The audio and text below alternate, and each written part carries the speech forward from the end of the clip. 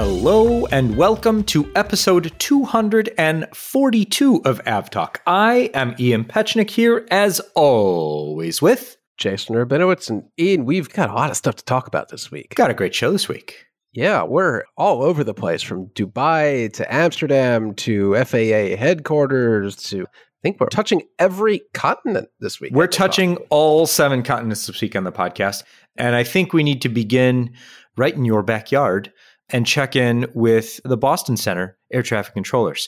And I'm referring to an incident that happened earlier this week when a Air Atlanta Icelandic flight had an unruly passenger on board.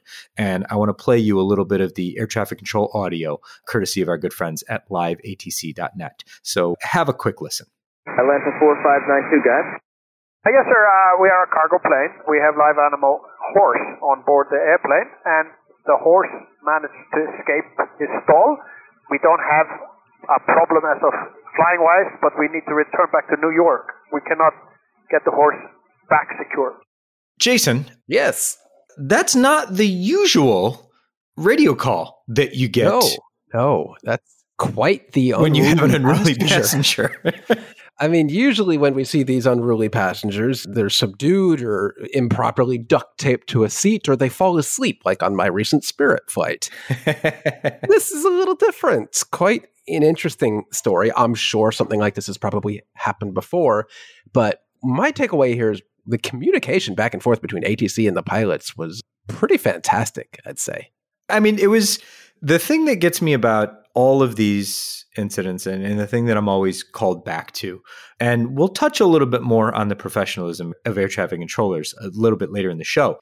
But the professionalism and the complete nonchalance of the pilots and the air traffic controllers. There's a horse running around the back of a 747. The horse weighs the better part of, I guess we'll take the average and call it a half a ton. And that's a lot of weight to be throwing around an airplane, even an airplane as large as a 747. And I mean, if you're the pilots, first of all, as long as you don't have control issues, you just want to get on the ground and deal with it then.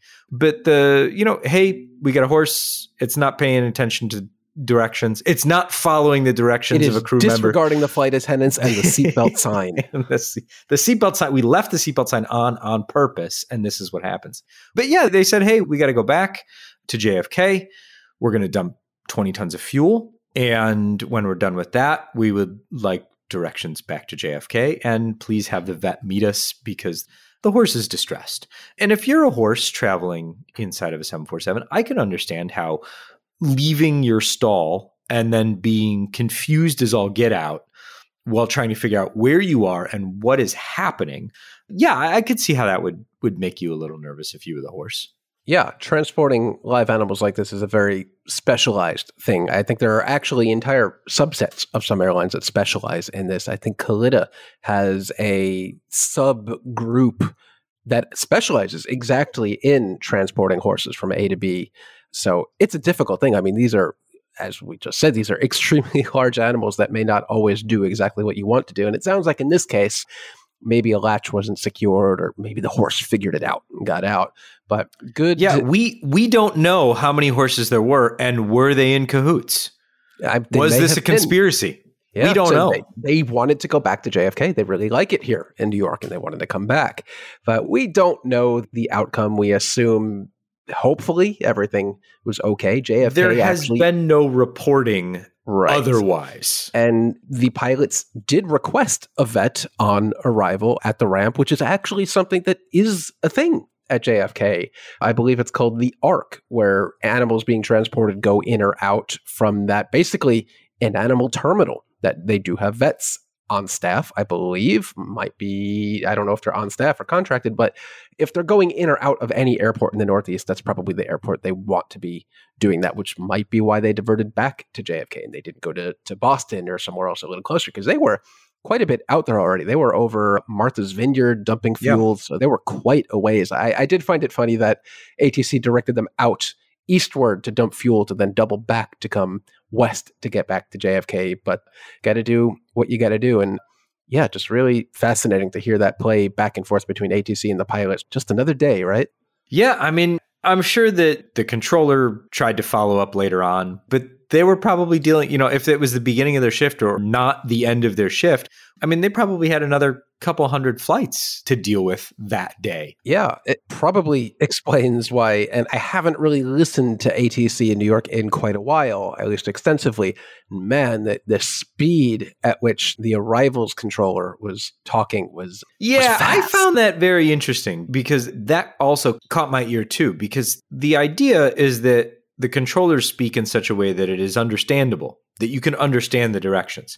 I am a native English speaker, and I barely understood his directions. And yet the pilot on the flight understood every one of the commands. I don't know if this was a recording clarity issue. Maybe we're not getting the full fidelity of this antiquated analog signal, but they didn't skip a beat. But I'm listening to this like, I know what he said, but not I know what he's saying here. Like there is a call sign and then an altitude and then a speed, maybe a heading.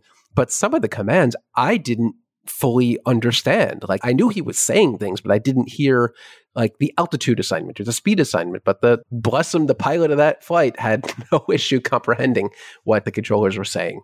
That's experience for you. Yeah. And these pilots, they were flying. So Air Atlanta Icelandic is a mostly cargo. They do have some passenger aircraft, but mostly cargo airline. This was flying for Network Aviation, but they're Air Atlanta Icelandic pilots. And I'm sure the horses probably aren't even on the top 10 list of strangest or most unusual things that they've transported in their careers. So I'm sure this was just, I mean, maybe not just another day at the office, but it sure sounded like just another day at the office when you listen to the full audio there. So good on them for getting back. A few things that people brought up kind of on social media to us that I think we've definitely talked about a little bit before, but the fuel dumping took place at 22,000 feet. So at that height, the fuel is going to aerosolize before it hits the ground. So there's not going to be fuel kind of reaching the ground as fuel. I know that was concern for the fine people in Nantucket and Martha's Vineyard. And the other thing was, somebody pointed out that there was a not tabloid publication that said the aircraft plunged thousands of feet. I mean, No. yes, they were instructed to descend from, I think they made it up to 33,000 feet was the max height or max altitude, or 31,000 feet. They made up to 31,000 feet was the maximum altitude. And then they were instructed to descend back down to flight level 220, so back down to 22,000 feet, basically getting the aircraft out of everyone else's way, so that they could return to New York. They didn't want them flying in anyone else's way. So yes, 31 down to 22 is a big descent, but there was no plummeting, there was no plunging, there was no precipitous anything. I just thought that was like, why? The horse story is good enough. You don't need to make it like the horse grabbed the controls of the plane and plunged the aircraft towards the sea. That's not what happened. Maybe we don't know that. We that's true. We don't know. We don't know how many horses were involved in this. Can fly airplanes. It's never been done. Someone's going to email us and been like, no, actually, they tested this in the 50s. Yeah. What didn't they do? If you know of any horses flying any planes, please email us at podcast@fr24.com. Yeah, that inbox is going to stay empty, I think. Probably. Let us kind of continue our discussion of air traffic controllers, but switch gears to the report that came out today. It was submitted to the FAA by the National Airspace System Safety Review Team. We spoke with a member of the safety review team, Robert Sumwalt, who's the former chair of the NTSB, before they commenced their work earlier this summer. And we asked him at the time, what are you going to look at and what's going to be the point? And he said, we're going to look at everything and we're going to come up with some recommendations for making things better.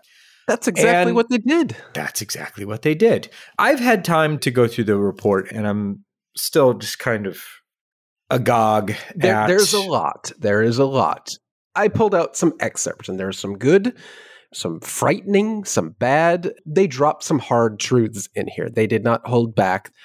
They are not government employees. They are not writing this as the FAA. They are writing this for the FAA, making recommendations.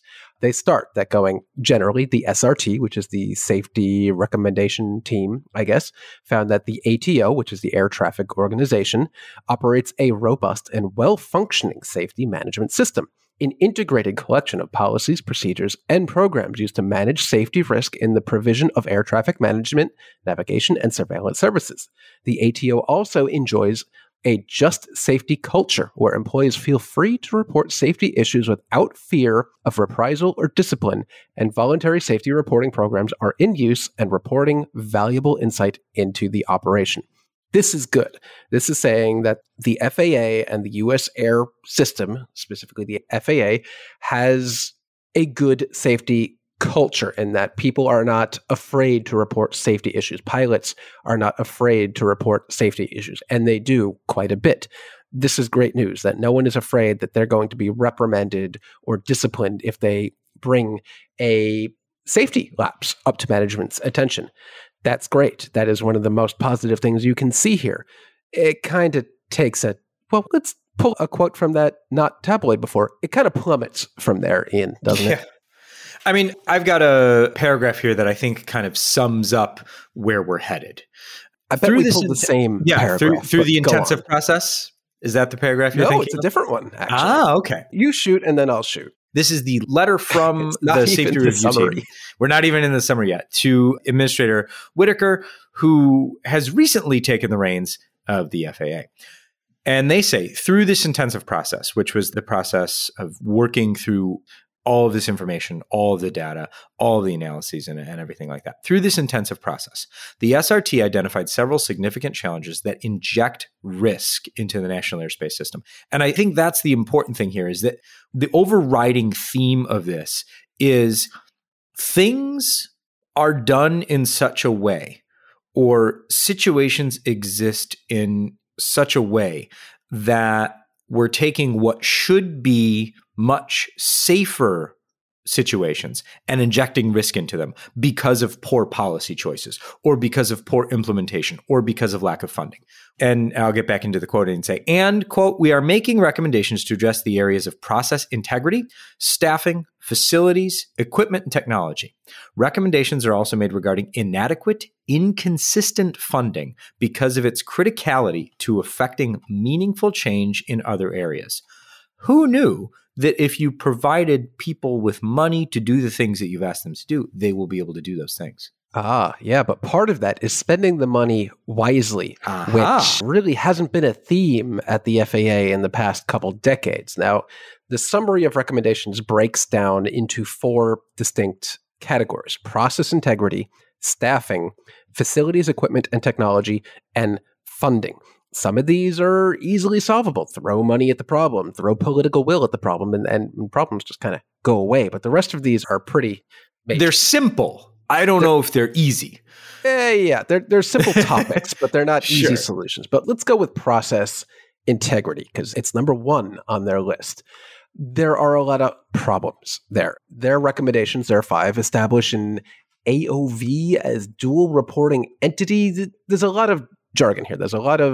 It goes on about a lot of stuff, but what it boils down to, and I pulled this quote out. This quote, I think, sums it up very well. Maintenance and sustainment of the ATO's internal processes and systems are challenged by a lack of adequate staffing and funding. Limited organizational capacity is devoted overwhelmingly to air traffic management. While this is an appropriate prioritization of resources, it detracts from other, sometimes longer terms, safety critical areas, such as safety system deployment and maintenance, training oversight, and the monitoring of process integrity. This generates an accumulation of deficits and can ultimately affect the management of risk in the system. And that's exactly what you said, that they are injecting risk that need not be there into the FAA because processes are messy, they're sloppy, things are really not, it's not a well-oiled machine, and that creates risk where there just shouldn't be. Yeah, I mean, you don't have to read it, but if you want to, it's fascinating. The things they call out and the recommendations they make, especially if you follow things as closely as Jason and I do, and hopefully bring some of this to our audience. We've linked it in the show notes. And I'm also, as I work my way through everything, trying to understand exactly where the recommendations are coming from, because there's a lot of backstory to each and every recommendation. There will be a longer form blog post, hopefully up by, we're recording Wednesday, it'll hopefully be up by Friday as well to go along with the podcast if you're interested in get this guy some coffee, because it's going to take a while. There are a couple more things I want to pull out here. Yeah. One from each of these. And we talked about this earlier and said, what? I want to name some names, but interesting tidbits. The committee here goes on to say that ATC buildings are aging poorly with no replacement plan. When these buildings age, they break down, things go wrong. That creates more AT0 incidents as air conditioning breaks and fire suppression systems break, or in Chicago's case, someone tries to burn down the building. Slightly different problem. Slightly different, but there's no plan to replace these buildings. Some of them, they said if you start replacing every ARTCC building, I believe, once a year, every year, starting in 2025, by the time you're done, some of these buildings will be a century old. That's a problem. The older a building gets, the harder and more expensive it is to maintain. The next one, I think we talked about this a little bit. They go on to say that ADS-B, which is all near and dear to our hearts at this podcast, of course, and GPS performance-based navigation, they were designed to lessen the dependence of legacy navigation and surveillance, would be primary radar. The old school way of keeping track of aircraft was by radar. It was supposed to be supplemented or replaced by ADS-B. That hasn't really happened. And I quote, the FAA has not been able to capitalize significantly on the potential of these technologies because politically powerful users have not obtained the equipment or modified their operations to enable them to stop relying on legacy navigation systems.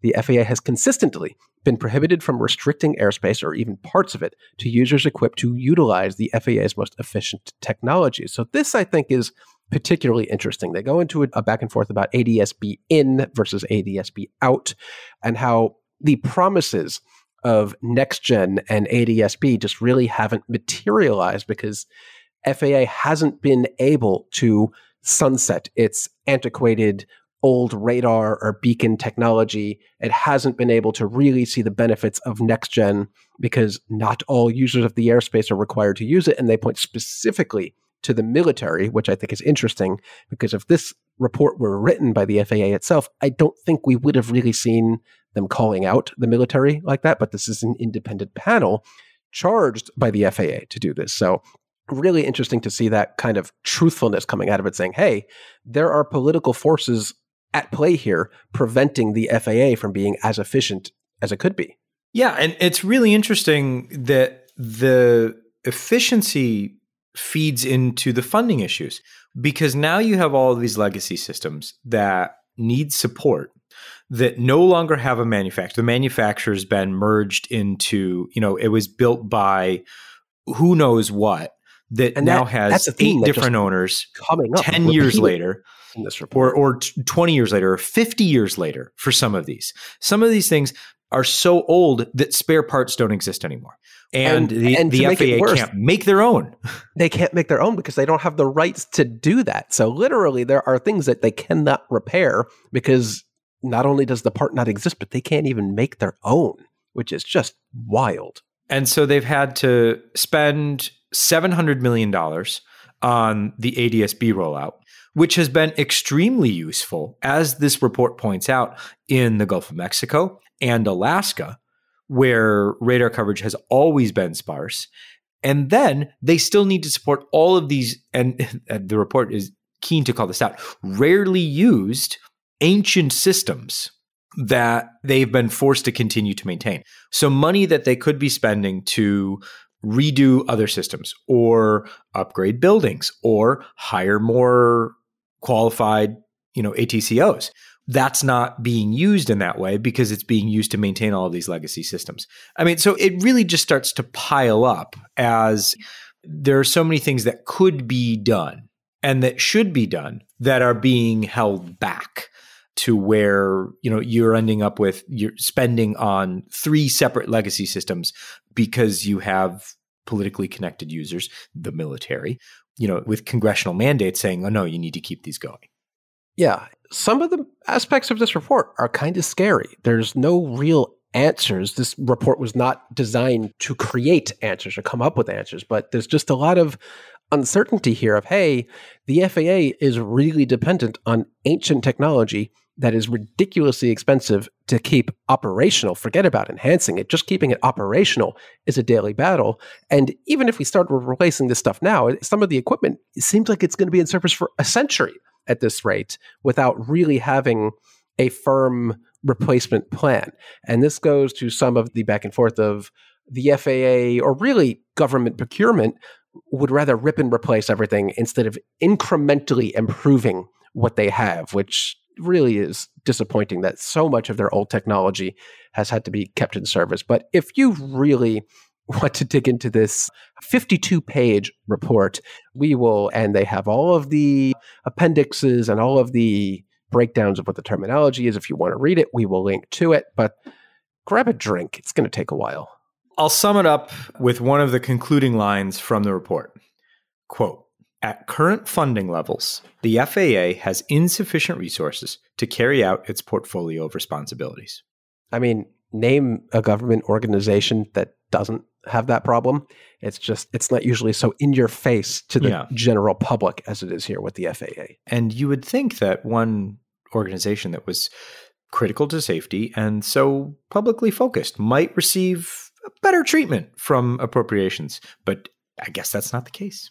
No, I would like to say I just love how straightforward and how truthful they were in this report. I mean, even so, they say, in some respects, the challenge of aging equipment was worsened by the FAA's NextGen initiative, which was announced in 2007. Like, there are ways that NextGen actually made things worse, which is just really got to take stock of what's going on here at the FAA, because the new administrator has his hands full, let's say that.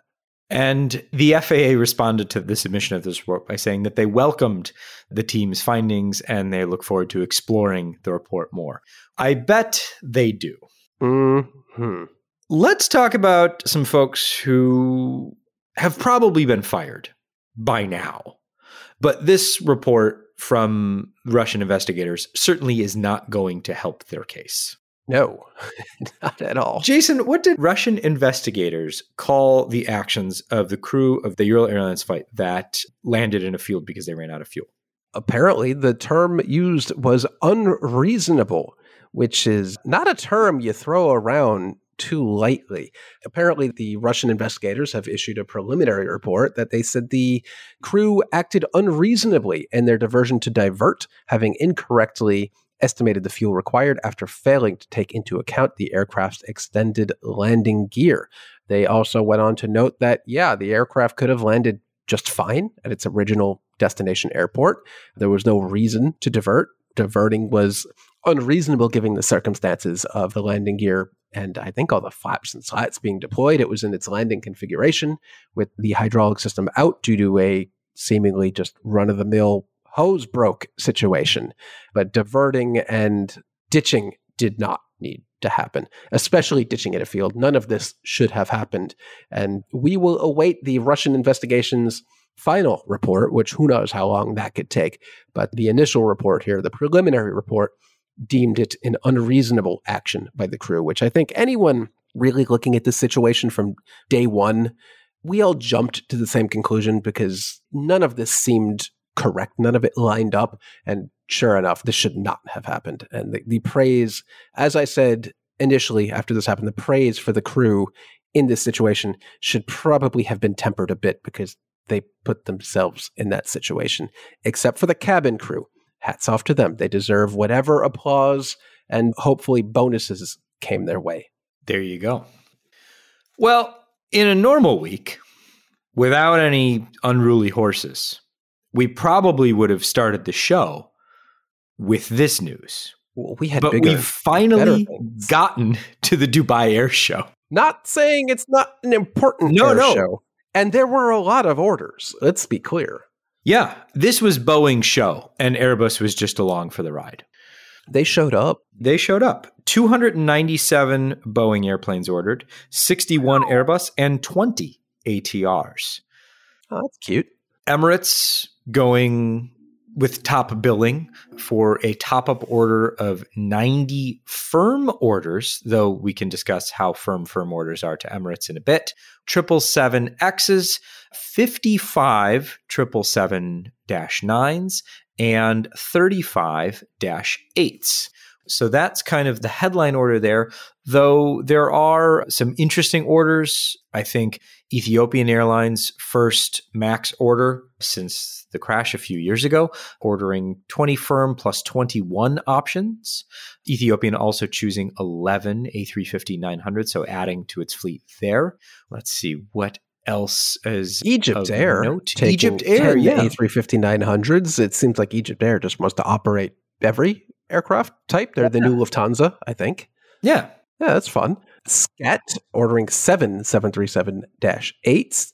Emirates apparently ordered 5 more 787s. I didn't see that before. They did. Just a little top up. Just a little something on the top. But to me, the most interesting order by far, forget the 777X, forget the 20 top up order for the A220 for Air Baltic. That's interesting, but they only have A220. So what else are they going to order? What is by far the most interesting is the 30 787-9s for Fly Dubai. That is by far the most interesting order, subjectively to me, probably objectively. Fly Dubai only operates 737s. I believe only the... Not for long. Yeah, only the 800, the MAX 8 and 9. They may have had a couple 700s. I don't know. But it's exclusively an all Boeing 737 airline right now. But these are new orders. These are not shifted over from Emirates or anything. This is a fresh order for 730, 787-9s. And it really changes the game for Fly Dubai as an airline. And we've seen this before with the likes of WestJet going for the 787 or Norwegian going for the 787 when it was primarily a short, medium haul 737 operator. But in this case, it is going to be particularly interesting for Fly Dubai because they are in such a position where they could operate pretty much anywhere in the world out of Dubai with these aircraft. And it's going to be exceptionally interesting to see how it either supplements the existing Emirates network or adds on to maybe destinations that Emirates doesn't fly to with wide body capacity. This is going to be one really interestingly to keep an eye on for a number of years. I don't know when they're taking delivery of these aircraft. I don't think it's going to be tomorrow or anytime in the immediate future, but it's going to be an interesting one to watch. Yeah, I think the other interesting bit about this is that it also opens up cargo to Fly Dubai. Having been an all 737 operator, continuing up until the delivery of the first of these aircraft, they don't really have any cargo capacity. And now with the 787s, it not only gives them a wide body fleet, a healthy wide body fleet too, 30 firm orders, then opens up a cargo market for them in a market that is certainly already a healthy cargo. I mean, Dubai is certainly a healthy cargo market. So it'll be interesting to see how those 787s get used for a variety of reasons. And it'll be nice to see what they do with them. Also, what do they do with the cabin? Is it, because Fly Dubai has a very nice 737 cabin. They also have some very Spartan 737 cabins. Sure. That's the interesting thing with Fly Dubai. They range anywhere from maximum capacity 189 seat 737-800s to 737 MAX 9s with full flat seat, multiple different types of full flat premium cabins. So we don't know how they're going to outfit their 787s. What we do know is that it's going to be fun to watch. And I'm excited for that. I'm excited as well. Yeah. Let's talk about some other news that came out of the show. Tim Clark was speaking, so of course there was just absolutely brilliant quotes come out of that man's mouth. And I mean that both in a semi-facetious way, but also in a legitimately awesome way. His take on the industry is always one that I'm keen to hear. Well, now that Akbar Al-Baker is no longer the CEO or the head honcho of Qatar Airways, he's probably the most outspoken, most listened to head of an airline, I would say. I don't know if there's anyone who knows the business quite like Tim Clark knows the business. And he was speaking on a variety of issues, but I took his comments about the A350-1000 to be particularly interesting. Basically, Emirates, because there was a soft expectation, I think, that Emirates might place an order for the A350 at the Dubai Air Show, and they didn't. And Clark says the airplane's not good enough. It's just simply not good enough for what we needed to do. It Read needs the quote. well, I'll get there. The aircraft needs to have better engines. The engines need to have more time on the wing. The maintenance cost needs to be right at that amount of time on the wing. And it probably needs more thrust. So he's talking about the Rolls-Royce Trent XWB 97, which powers the A350-1000. He was not critical of Qantas's choice for the A350-1000 for the Project Sunrise flights, but laid out the physics, I guess, or the engine performance requirements behind that choice and said, look, those engines are going to be working really hard. And if we worked the engines that hard in the environment in which Emirates operates, it would not work for us. And we would probably lose 3/4 of the time. They would last a quarter as long as we need them to. And here's the quote.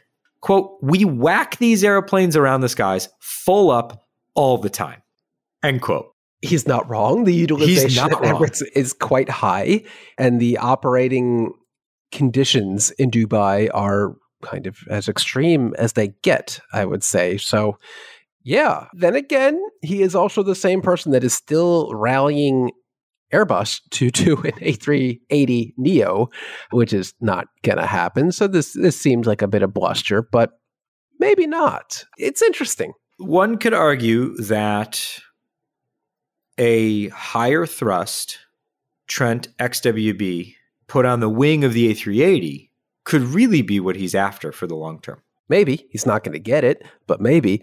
I want to hear his take on the Pratt & Whitney GTF issues. Because if he's saying this about the A350-1000, I can't imagine what he would be saying about the GTF issues, of which does not impact Emirates in any way, I guess. So they're off the hook there. But if he's not happy with Airbus's latest pride and joy, I can't imagine he'd have too many positive things to say about the A220 or the A320 series right now. Yeah. The only other thing I wanted to talk about as far as the Dubai Air Show goes is Jason wrote off Air Baltic because they have A220s and they ordered some more. But I want to point out for milestone's sake that this order brings them over or to 100 aircraft in the fleet. And CEO Martin Gauss has said that that's their goal, is to get to a 100 aircraft fleet. And I don't care about that other than the fact that by the time Air Baltic has 100 aircraft, they might be able to wet lease them out to 100 different airlines for a season. But they would need to wet lease 100 airplanes themselves. And so that could just be fascinating to see where those aircraft end up actually flying if Air Baltic has that many aircraft to play with. One thing we did not get at the Dubai Air Show is the mythical, rumored, long not appearing order for Airbus airplanes from Turkish Airlines. That is still pending board approval. Maybe. Something. I don't know. Something. It didn't happen. It will happen at some point, apparently, but it will not be at the Dubai Air Show. We wait for Farnborough, I guess, next year.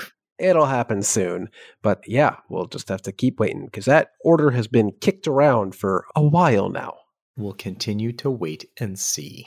The Dutch government has said, we were just kidding. You can keep all your slots and flights and don't pay any attention to us.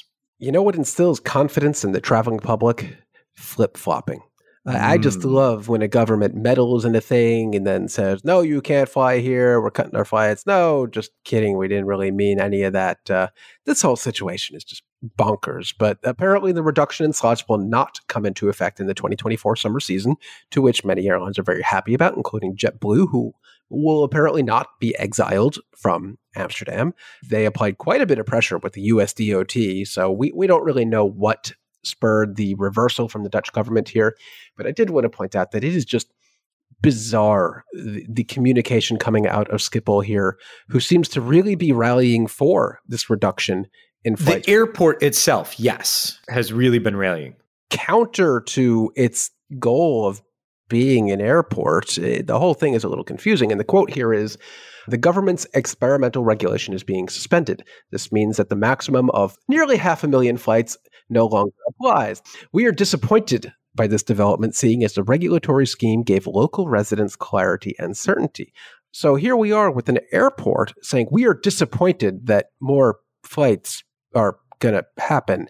It's really, I think, a unique situation where I can't name any other airport in the world that's saying, oh man, we got we're getting all these flights back. This is disappointing. Like, this is usually their goal, to increase the number of flights sustainably. Not saying we're disappointed that more flights are going to, or the same number of flights as last year is going to happen. The whole situation is just really quite bizarre. So what happened in the last few weeks, we talked about the DOT approving the complaints.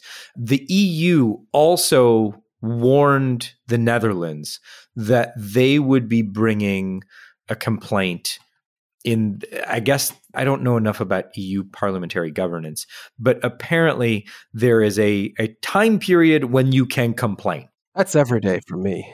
The European Commission was warning the Netherlands that they would not be in compliance with European regulations, basically the open skies agreements that the EU has with the US in particular.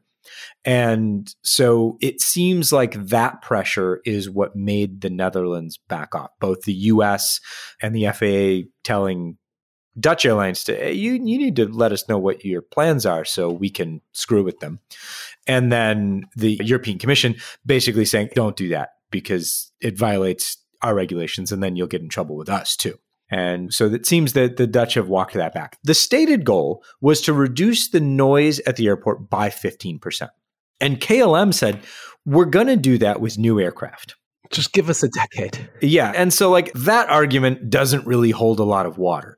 But the idea of just unilaterally cutting thousands of flights in a single season without really any backup plan seemed to be unworkable from the beginning. So we'll see what happens next, I guess. What is a little disappointing here is that it's not just the flight cap restriction being overturned or rethought. It's everything else that they wanted to do, which they said was a part of their 8-point plan. And so they won't be able to move forward. Also, with the ban on private flights, the ban on noisiest aircraft, and the night closure of the airport. So it is a little disappointing that they're not able to stick it to the private aviation sector. Less so for, I think we talked about this, banning the noisiest aircraft, most of which didn't even exist anymore, or it was just a weird list with things like the AN-225 can't fly to Schiphol anymore when Russia blew up the only example. So a little odd there, but the entire plan is now kaput rather than just the flight cap. So that's a little disappointing because anytime you limit private aviation, I'm a little excited because it's not fair. They've taken up all our slots like that. Let's go back across the Atlantic Ocean over to Toronto, where an Air Canada flight landing from Tokyo's Haneda Airport encountered Read something? The words in the show notes. We have it listed in the show notes as Air Canada's wibbly wobbly landing.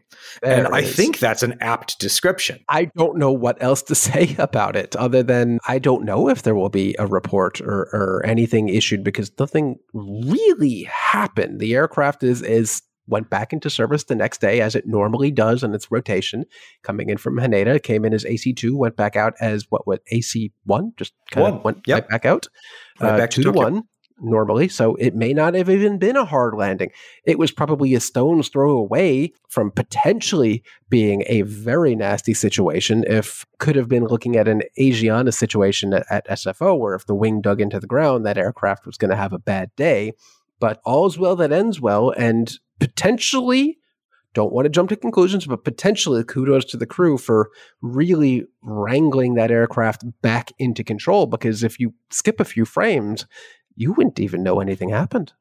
No. So I don't know if we'll see a report. Like Jason said, there was nothing wrong with the aircraft. I assume it was noted and Air Canada maintenance said everything looks good. They probably needed to change out a few seat cushions. Because, that might be true. Yeah. So there's a maintenance log there probably somewhere, but not for what you think. Let's go to an incident where there's definitely a maintenance log for this one. This was a GOL flight that looked like to be holding at the end of the runway, waiting to depart and adding power to the engines. And it added pieces of the runway onto its horizontal stabilizer.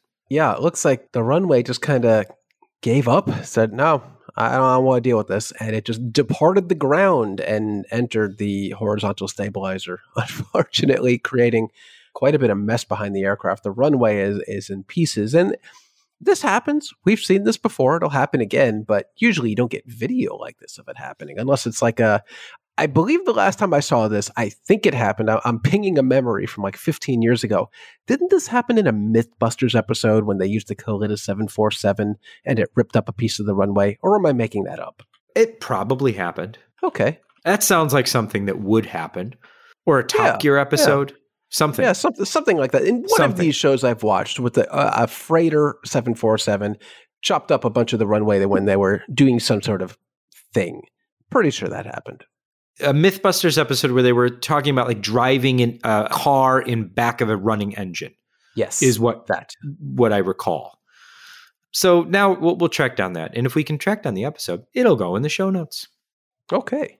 It is time for our weekly check-in with the venerable or not so venerable Pratt & Whitney 1100G engine. Oh, it's still bad. This week's news comes to us from Cebu Pacific Airlines, which will ground up to 20 aircraft next year as it seeks to mitigate engine issues, and its efforts include not growing as fast as they wanted to. Slightly related news, probably related news. Air Arabia has chosen engines for its incoming A320neos, and Jason, I will give you one guess as to which engines they have not chosen. Man, I have a feeling Pratt & Whitney probably didn't come out on top this time. They did not come out on top. Air Arabia has, in fact, chosen the CFM LEAP 1A engines to power their A320neo family aircraft. Yeah, probably a prudent choice. Probably.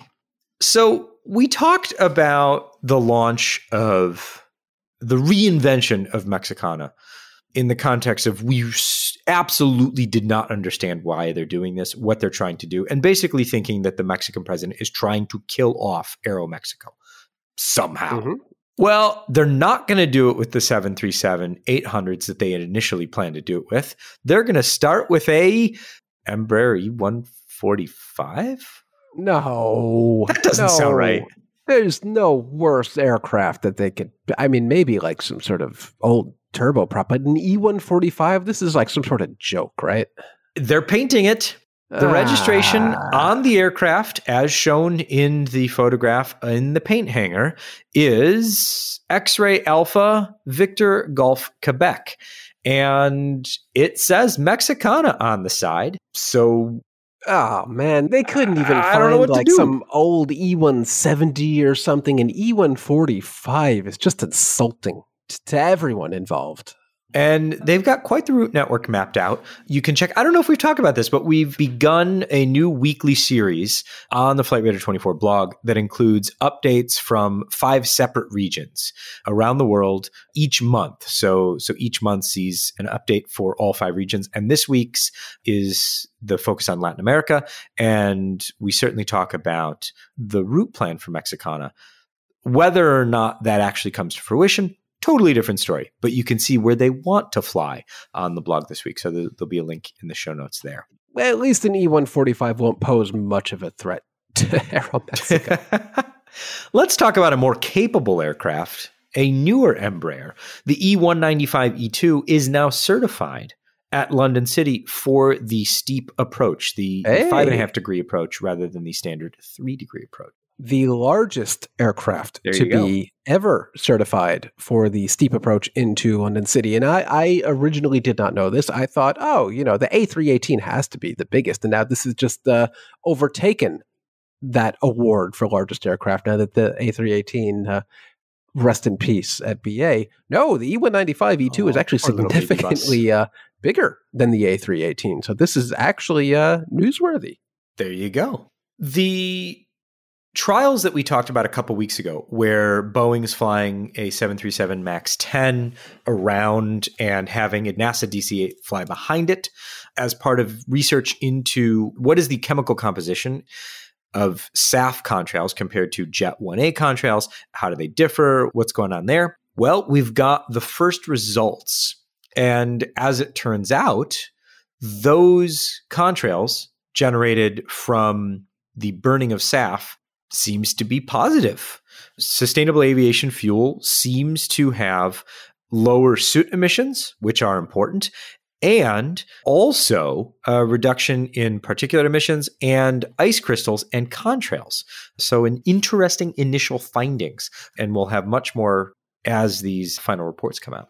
Yeah, this is good news. This article comes to us from Runway Girl Network, which is oddly the only place I've seen this article published so far. But they pull out a quote from the report that says the soot emissions from the SAF are dramatically and noticeably different than with Jet A1.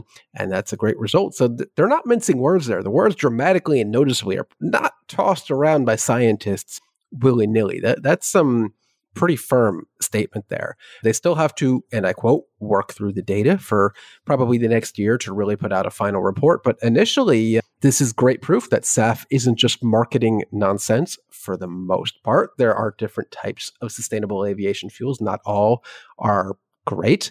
But in this case, it seems pretty proof positive that SAF is a great stepping stone to something better because it's what we can do right now. Yeah, the feedstock remains the key to how sustainable, quote unquote, SAF is.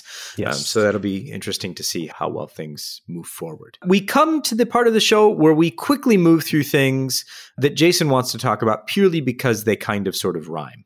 How often do you get to say SAS A350 to Moss? Right? They're almost the same letters. But Malaysian Air will be taking one of the A350s that SAS has shed throughout bankruptcy. I just thought that's interesting. Malaysian Air has an eclectic fleet, let's say. They've got a lot of airplanes from a lot of different operators, but now SAS will be one of those A350s, which is disappointing because I really liked SAS's A350, and I'm much more likely to fly SAS than Malaysian Air, which is, what are you going to do? But it's good to see they got a home and they're not just sitting in the desert anymore. Yeah. So that aircraft was formerly registered SERSB and has now been re-registered into a Malaysian registration and has flown from Victorville to Kuala Lumpur. So they got the airplane. Hey, I've been on that airplane. That's awesome. There you go. 2021, I flew it from Newark to Stockholm. So I have a vested interest in this story that I didn't know about. Excellent. Yeah. What else we got? Wait, this is my section. I'll keep on going. ITA, it's Italy's favorite airline, took delivery of its first A321neo, distinctly not an A321neo LR, which is interesting because I thought they were. But oddly, it has a cabin that you would think would be an LR, but it's not. It's just a 321neo. It has a full-fat premium business class, a very nice-looking business class, a full premium economy, an extra legroom cabin, and an economy cabin, of course. So it's really a 3.5 cabin aircraft, but it's not flying to destinations that you would often see a 321neo fly over the Atlantic, like Dulles or to Boston or even Newark. Ian, do you know what the first destination of their brand new aircraft is? I know it was supposed to be Tel Aviv. It's not anymore. It's London Heathrow. So yes, the old 4-class. To be fair, Singapore operates the A350 between London and Milan, I think. Something like that. No, it was Copenhagen. I'm still stuck on the last story. It was Copenhagen. And Iberia flies whatever they have between Madrid and London, which often includes, it used to include an A340-600, these days an A350. But this is an aircraft that really won't be flying more than maybe 3 to 4 hours and has a cabin that you would expect to see on a long-haul flight for 12 hours. It's just a bit confusing, I would say, but I really want to get on board. Well, off to London you go. Okay. Or Rome first, I guess. Either way. In the air right now is the first 787 flight to land in Antarctica. See, I said we would touch every continent, and I meant it. It took us a while to get there, but we did it. Qantas has flown sightseeing flights to Antarctica, but has not landed there. But now Norse is on its way, carrying scientists and equipment for the Norwegian Polar Institute to the Troll airfield, which we've talked about many times and had the folks from Troll on the podcast. So if you want to know what the airfield is like and how to run an airport in Antarctica, you can listen to that episode, which we've linked to in the show notes. But today, the 787 will land in Antarctica for the first time. So that's a neat little milestone. And congratulations to Norse for making that happen. Yeah. Interesting to see that their A350s would be pressed into that kind of service. Very fun. 787s. 787. Sorry. There you go. But yeah, maybe that's the spare aircraft they told us that they always keep around. Yeah. Well, now they're keeping it very far away. It will not be ready for the next flight at a JFK if needed. Not be ready. And we end the show with just an incredibly beautiful airplane. QantasLink's first A220-300 has been painted. The aircraft will bear the permanent registration VHX4A. That's a weird one. And is in just an incredible livery, featuring the kind of continuing the Qantas Flying Art series that was launched in 1994 when they unveiled their first indigenous livery aircraft, which was the 747 Wonala Dreaming.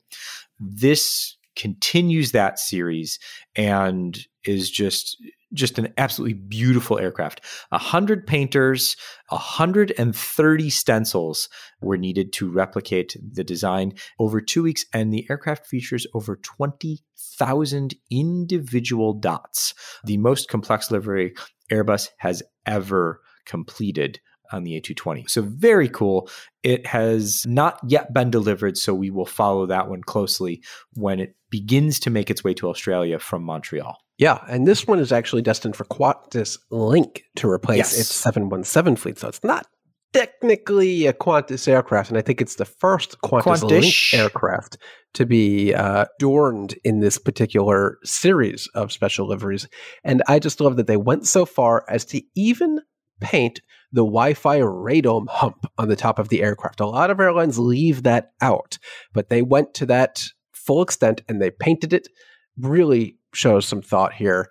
A lot of airlines don't. Some airlines do. I find it particularly interesting when Spirit paints its Wi-Fi radome yellow, even though the rest of the plane isn't yellow, because they're anticipating they'll eventually all be yellow, right? But in this case, QantasLink got to it from day one, and definitely check it out because it is a stunner. There you go. All right. That is episode 242 of AvTalk. We hope you've enjoyed the show. That was a lot of stuff. And we hope you enjoyed this week's episode. And next week we'll have an episode, but it'll be an abbreviated episode, assuming no further horse shenanigans happen due to the Thanksgiving holiday. Stay with us. We'll be back next week with an episode nonetheless. I am Ian Petchnick here as always with Jason Rabinowitz. Thanks for listening.